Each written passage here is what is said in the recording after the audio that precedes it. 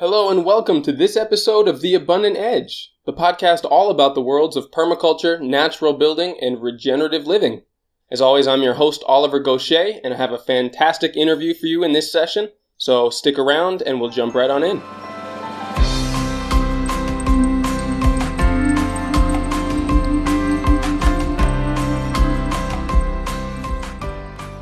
Before we get started this week, I'm proud to announce that Permaculture Magazine of North America has become the first sponsor of this podcast. Incidentally, they've also just celebrated their 1-year anniversary this summer.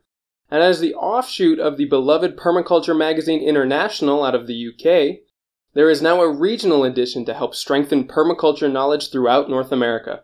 This is one of my favorite go-to resources for the latest information on innovation and news in the permaculture world.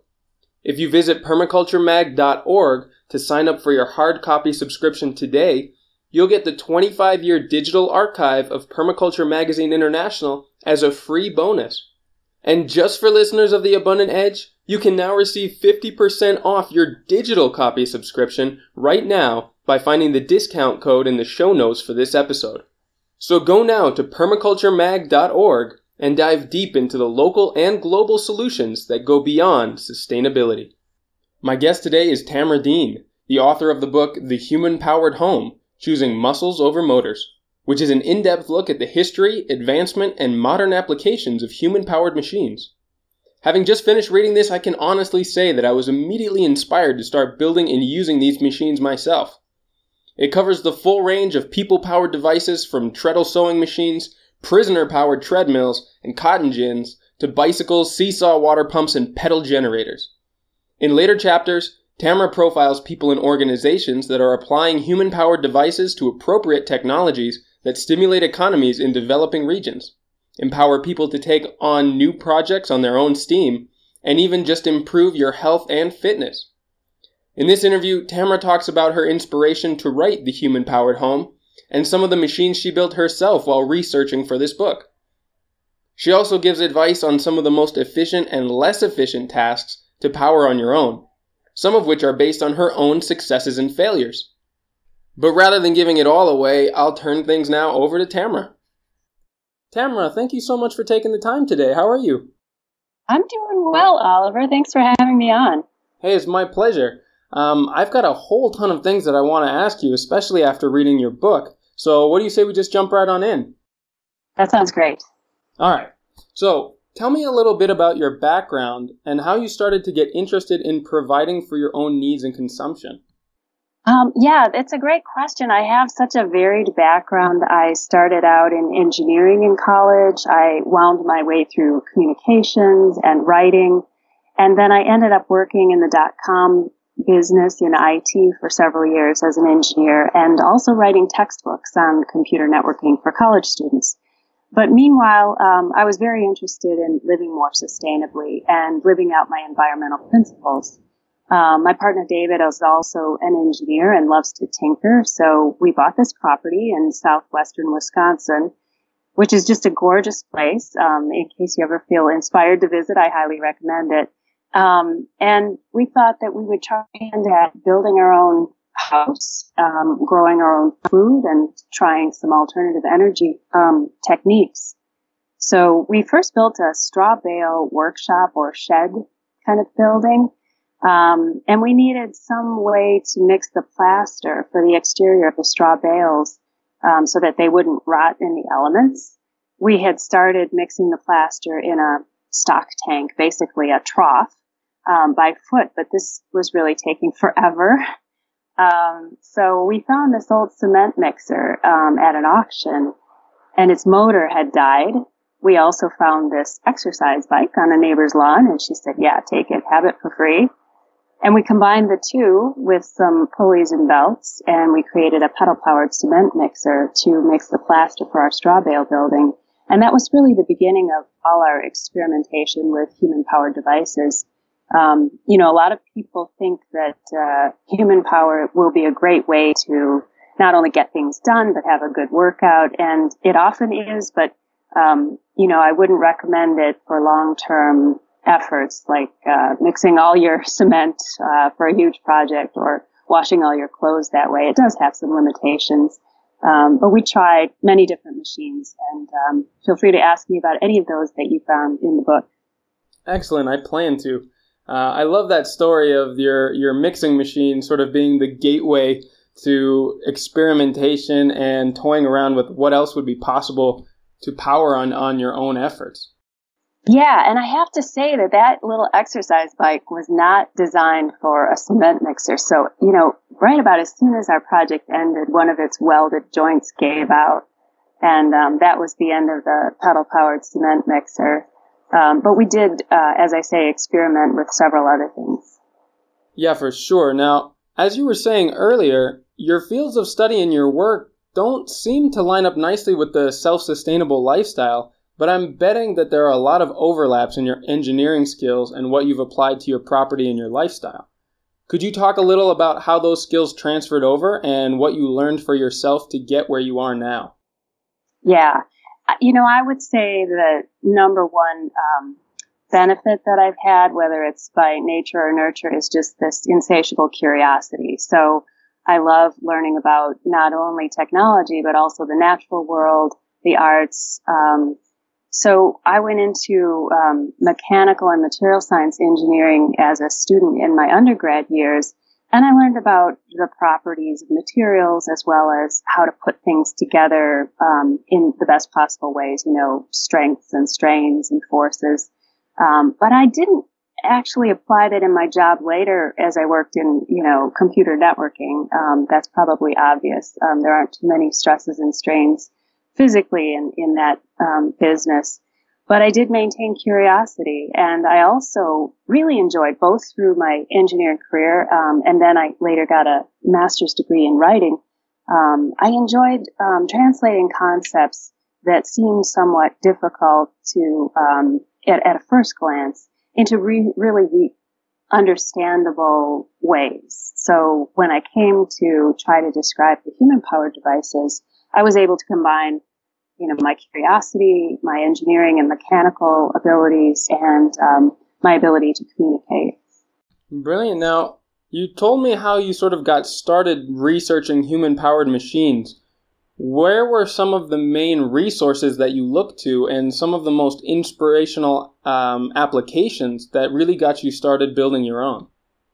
There weren't many references out there, which is why I proposed the book to New Society publishers, and they jumped at it. In fact, they said, we've been wanting to have a book like this for years, but we haven't found anyone to write it. So there were a few books on bicycles and how bicycles are powered and what you might be able to do with bike machines, but they were very outdated.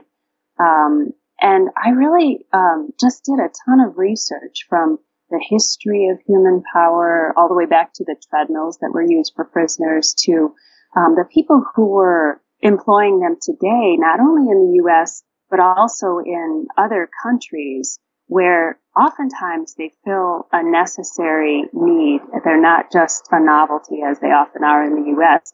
For example, in Guatemala, bicycle-powered machines can mill grain or mix shampoos or smoothies, and oftentimes they form the basis for a small business.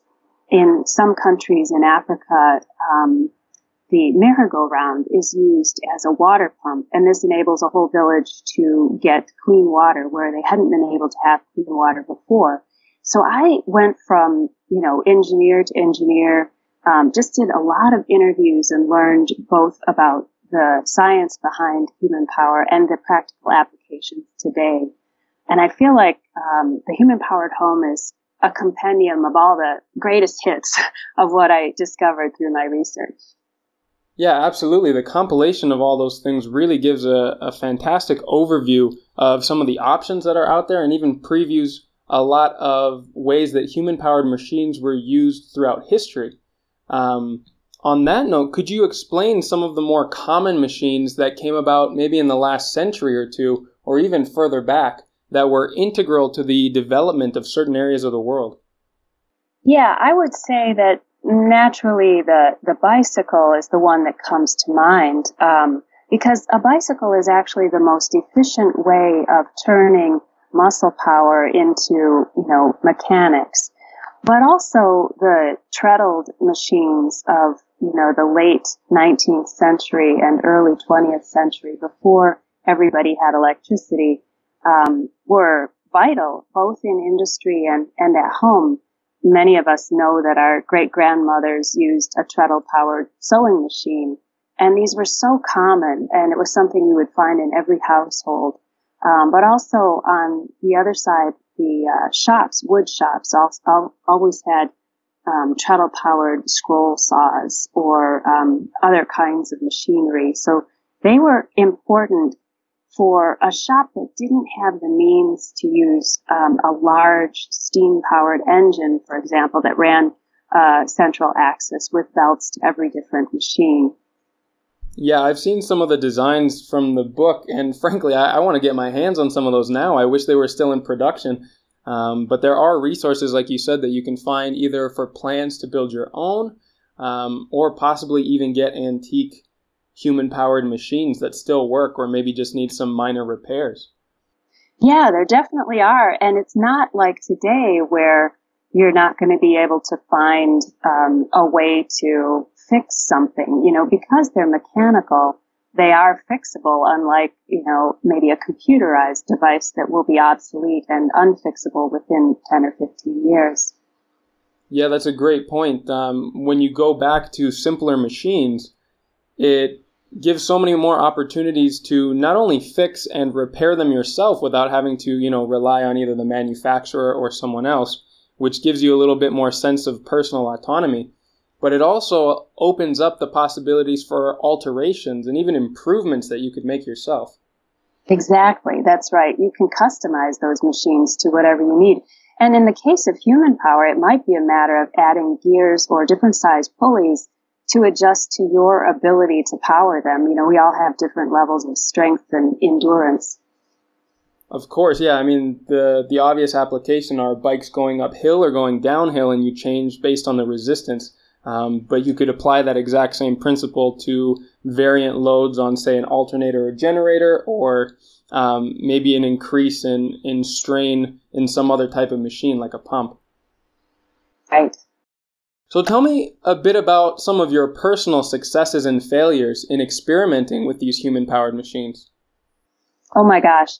I would say that, when I went into researching human-powered machines, I didn't have a sense for how much power was necessary to accomplish a certain task. So the pedal-powered cement mixer was very difficult, and that kind of made sense. We use a hand-cranked coffee mill at home, and I was pretty shocked at how easy that is.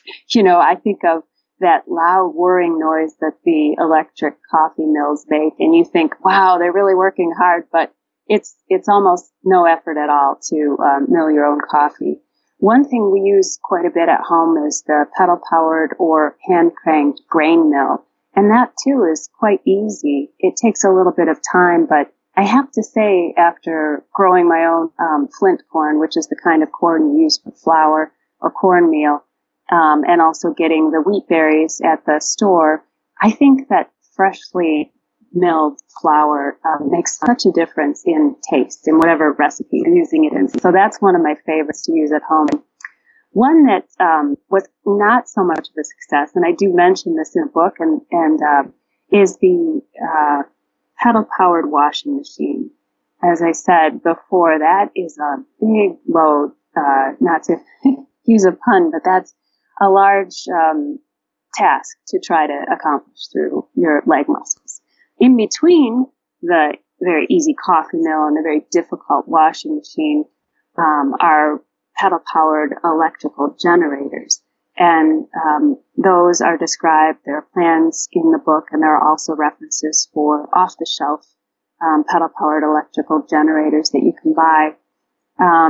But it's somewhere in between. And the thing to remember about human power is that we often are able to generate more power in the beginning of our effort, whereas after 10 or 15 minutes, our level of output will plateau at a more modest amount. And compared to a lot of other energy sources like gasoline or the electricity that comes out of your wall, human power is pretty modest. So I guess I would recommend that people start with the easier machines and see how that feels to them. Speaking of some of those easier machines, I know you mentioned milling your own grain, and I don't know, have you had much experience with like making smoothies or other blender products, things like that? Are there anything that you would really recommend for people who maybe already have the electronic version but could get comparable or even better results by switching to pedal power or other human powered versions? Yeah, you mentioned the pedal powered blender, and that's a device that I interviewed a few people about, in addition to making our own at home and using those for smoothies. It works quite well, but what I hadn't realized before I tried it out and talked with people was that it actually might work better than the electrical appliance, because in one case, a chef was telling me that as long as he pedal powered the blender that he used to make sauces and chutneys, for example, he could tell exactly by the resistance to his effort whether the product was ready and finished. And then he would stop before he went any farther. Similarly, Frederick Breeden, who makes Just Soap with a pedal-powered blender, and it's quite an elaborate machine. It's pictured in the book. He said that soap will actually spoil after you mix it too much. So you have to stop right before that turning point. And by pedaling his blender, he was able to feel when it was ready to stop. Whereas with an electrical device, he would have had to keep testing and checking the viscosity. But with his muscles, he could tell when it was ready. And I thought that was a pretty neat revelation. I agree. That almost puts an artistic element into using your own power to make things that you wouldn't get from, either electrical appliances or other, that don't allow you to interact with the process nearly as much. Exactly. And it really points to a theme I came across through all of my investigation and interviews having to do with pedal-powered devices, which was empowerment. You know, when people pedal power their own lights, for example, or in the case of a band, they pedal power their own stereo system for a concert. They feel empowered, like, okay, we're doing this ourselves. We're managing without the grid. We are self-sufficient, and this is sustainable. And it really gets poignant when they're eating while they're pedaling. So it's really a complete cycle in view. Absolutely. Now, I wanted to talk about one of the other things you mentioned earlier about how someone's input can either plateau or taper off over time. And one of the things that I really appreciated that you included in that book were tables that sort of correlated to different machines and what you could realistically expect an average person to put out as far as energy or as far as work done in the beginning of their efforts as they went over a longer period of time. And, even some that were not hard enough to operate that you could kind of do it in an unlimited amount of time depending on the application. Right. I guess adding sort of a realistic expectation aspect to this, I think will really help people to sort of size what they are likely to be able to apply for their own needs and for their own applications, and not be sort of disillusioned when maybe they try something out and it's a lot harder than they thought, or their personal output is far below what they expected. Right. In addition, I think it will help people choose the device that they want to power. For instance, I wrote part of the book while pedal powering the laptop I was writing on, and laptops really don't take that much electricity. They're pretty low wattage, so you can pedal power a laptop for hours with a bike in a stand or a recumbent bike, exercise bike attached to a motor generator. But if you were to try to do that same hour or 2 hours of typing with a desktop computer or something a little fancier and more high-powered, it would be quite difficult. So I hope that chart helps people choose what they're going to power with their muscles. Well, I'm glad you brought up sort of the wattage output that someone can make. I know a lot of people, including myself before I read your book, are interested in seeing how much electricity they can generate with their efforts. So what would you say are the best ways of doing this, and would you recommend other ways of using your efforts for a greater return? Oh, that's a great question. The human body, if you're a reasonably fit, reasonably young person, you can manage to generate at least 75, maybe 100 watts for an hour or so. And that's certainly enough to power a laptop, or even at that level, a desktop computer. But you have to bear in mind that that's probably still about a penny's worth of electricity from the electric company. So if you're looking to save money, that's not necessarily a great reason to do it. If you just want to feel empowered, and if you want to be self-sufficient, if you're off-grid, then those are great reasons to take it on. Yeah, I think that's an important thing to point out, is that, we live in a very fortunate time where electricity especially and other forms of power are incredibly cheap. And so if you're just looking at sort of a cost-saving analysis, this doesn't necessarily pan out. But the other aspects of empowerment and self-reliance are really where the returns start to come in. I agree. And, there are a lot of pedal-powered machine displays for kids. And I think that's a pretty good use of human power as well. You might go to an energy fair and you'll see a bike-powered electrical generator hooked up to multiple devices that kids can work on. So they might see that pedal powering an incandescent light bulb takes so much more work than pedal powering a compact fluorescent, which takes even more work than pedal powering an LED light bulb. And then if you try to pedal power a hairdryer, for example, it might be impossible for a kid and maybe even an adult to do that. So you begin to understand how much you're relying on the grid and how much electricity you're using without even thinking about the work that went into it. Yeah, that was one of my biggest takeaways from this book as well, other than being inspired by all the different plans and applications. I've done research about this in the past for articles that I've written, and possibly even a book that I'm thinking of writing on sort of what you can realistically expect to produce within a home, everything from food to energy to heating. And in auditing sort of what appliances and what applications in the home require the most energy, you start to get an idea of what your actions and your comfort levels are really starting to cost. And understanding these as a measure of human energy output is another great way to sort of measure just exactly how much each of these appliances use. Right. And you might choose after exploring this to redesign your home or create more passive solar so that you get light from outdoors instead of having to turn on light bulbs, and you have thicker, better insulated walls on your home so that you're not using the air conditioner as much in the summer. Yeah, that was definitely the impact that it had on me. Now, I wanted to touch on something that you sort of briefly mentioned earlier, and that's sort of I know that the scope of what one can do with pedal power or treadle power and others is really astounding.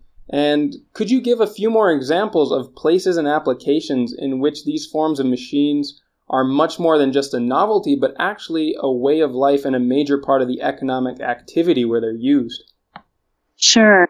I did mention the pedal-powered bike machines in Guatemala. As I said, they can form the basis for small businesses, or they can, shell nuts. They can grind grain. They can blend smoothies. But in other countries, for example, in Nepal, there's a great project that helps people collectively create and store electricity. They have a bike-powered electrical generator in the village square, and people from farther out can bring their 6-volt motorcycle-type batteries to the square. They pedal power enough to charge those 6-volt batteries. They take them home, and they will power the LED lights that children need in the evenings to do their homework by.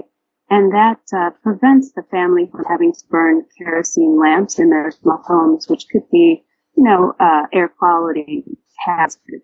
I think that's a great example of using pedal power in an essential way. Also, in some countries in India, in Africa and in India, they use treadle-powered water pumps to get water to their crops. And in this way, they can actually extend their growing season or add a whole nother growing season to, improve their bottom line as farmers. Yeah, I can say that was probably the first application where I was really struck that people are still using these technologies to good effect. When I was doing projects in West Africa, I saw a couple of these human-powered pumps for water, and they're in good use. They are quite a lifeline to the communities that they serve.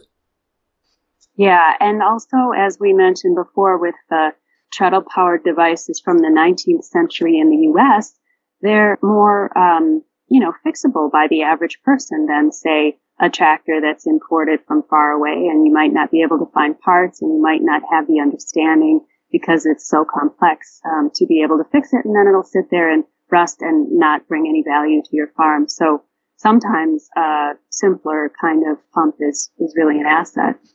Exactly, I really agree, and that really adds on to the empowerment aspect of these types of machines. Now, do you see much innovation these days in the realm of human-powered devices? And if so, what are some of the things that you're excited to see become available?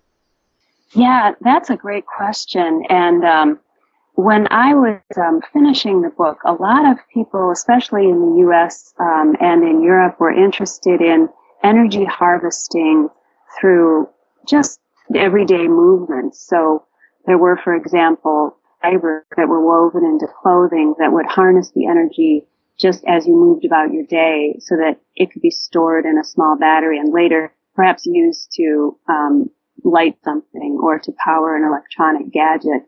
Similarly, this passive energy harvesting was attempted through boats supplied to the military. The military is very interested in human power because a lot of personnel are in places where they're not connected to a grid. They might be out in the middle of nowhere, but they still need their GPS and their communications devices to work. It was found, however, that using the energy harvesting device in the sole of a boot made walking much more difficult. After a while, the soldier would tire. And it's not surprising because you don't get something for nothing. There's certainly a law that we have to follow in physics that says if you expend the energy, you're going to feel like you expend the energy, and you can't collect energy without feeling that. So those are the directions in which human power innovation has been occurring in the U.S. Fantastic. Now, for those of my listeners who want to get started using and even making their own people-powered machines or human-powered machines, what do you think is the most versatile or practical options that are available to them? Well, I would begin with, consider boning up on your understanding of how bicycles work. Because as I said before, the bicycle as a machine is the most efficient way of harnessing and using human energy. And once you have that basic understanding, you can modify it in many ways to power many different machines. You can connect directly to a pulley or a different kind of drive to run a blender, to make smoothies, or you could run some shop equipment or the grain grinder. This is a good place to start, and I have to say that we were pretty successful in finding all the parts we needed from salvage stores, and it often didn't cost much at all. And then we would make up for, if we needed additional parts, we would go to the hardware store. But it still was very economical. Wonderful. Now, before I let you go, I want to thank you so much for an inspiring and persuasive chat. But could you also tell our listeners how they can get a copy of your book, The Human-Powered Home, and find out more about your other publications? Yeah, The Human-Powered Home is published by New Society Publishers, and you can go to www.newsociety.com or purchase it wherever you like to purchase books. My other books are computer networking textbooks, also available wherever you purchase books. And I have a website where I've published several essays and stories The essays often have to do with environmental topics as well as articles. I'm interested in clean and abundant water in Wisconsin with all of our farming. That's a consideration right now. My website is www.tamaradean.media. Excellent. Well, thank you so much for taking the time, Tamara. It's been a real pleasure talking to you. I hope we can do maybe a follow-up sometime, because I'd love to ask you some more questions about the homes that you built and the lifestyle that you live, which really sort of falls in line with the ethics and the ideas that I try to promote through this podcast. That sounds great, Oliver. Thanks for having me on. Hey, it's my pleasure. Take care. You too. Now let's quickly jump into this week's weekly tip, which I'd like to call expanding your boundaries. Now this is a topic that comes up a lot in talks between me and Neil Haggerty, one of my good friends and a permaculture and regenerative farm designer here at Abundant Edge. We've observed that one of the most limiting factors that we've noticed from people who come here and try to set up permaculture landscapes and gardens is that they're often intent on growing the same foods that they've grown accustomed to in the US or Europe or wherever else in the world they come from. Vegetables that are staples in a Western diet like carrots, salad greens, tomatoes, and others will certainly grow here in the high tropics of Guatemala, and they even get very excited when they find out about the extended growing season that's available here to us. But none of these food crops are native to the area and frankly need a lot more care and help in this environment than perhaps in northern and temperate climates. That isn't to say that these people are doing anything wrong. In fact, I'll always support anyone who is looking to create their own food security and care for the land in the process. The observations that Neil and I made was that there's an incredible range of local fruits and vegetables that, while relatively unknown in the Western diet, not only grow much more easily here and are better suited to the climate and soil conditions of the region, but as a result, likely end up with a better nutrient profile for having grown up in their native habitat. I'm talking about plants like malanga, better known as taro root, tree tomatoes, yucca, chia, mora naranjillo berries, amaranth, and so many more. These plants grow abundantly here, even in the rocky soil and steep slopes of the mountains in this terrain, but because of the globalization of food and the homogenization of our diets, even locals have switched to farming crops that are tougher to cultivate, but fetch a better wholesale price in export markets. In this case, when I refer to expanding your boundaries, I'm talking about being open to changing your regular diet when you travel or settle in a new place. While you may be more accustomed to certain foods that grow easily or are simply easier to find in the region where you came from, expanding your comfort zone to include the foods that are indigenous and best suited to the growing environment of where you are now will not only open your world to some incredible cuisine that is likely not industrially farmed and much healthier for you, but could little by little help to change the landscape of food and agriculture back to a culturally and regionally unique experience. If you're interested in hearing more great ideas and observations from Neil, the awesome episode that I recorded with him is number 13 on the Abundant Edge playlist.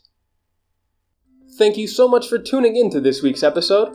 As always, you can find all the show notes for this and all other episodes at abundantedge.com by clicking on the podcast tab in the navigation bar.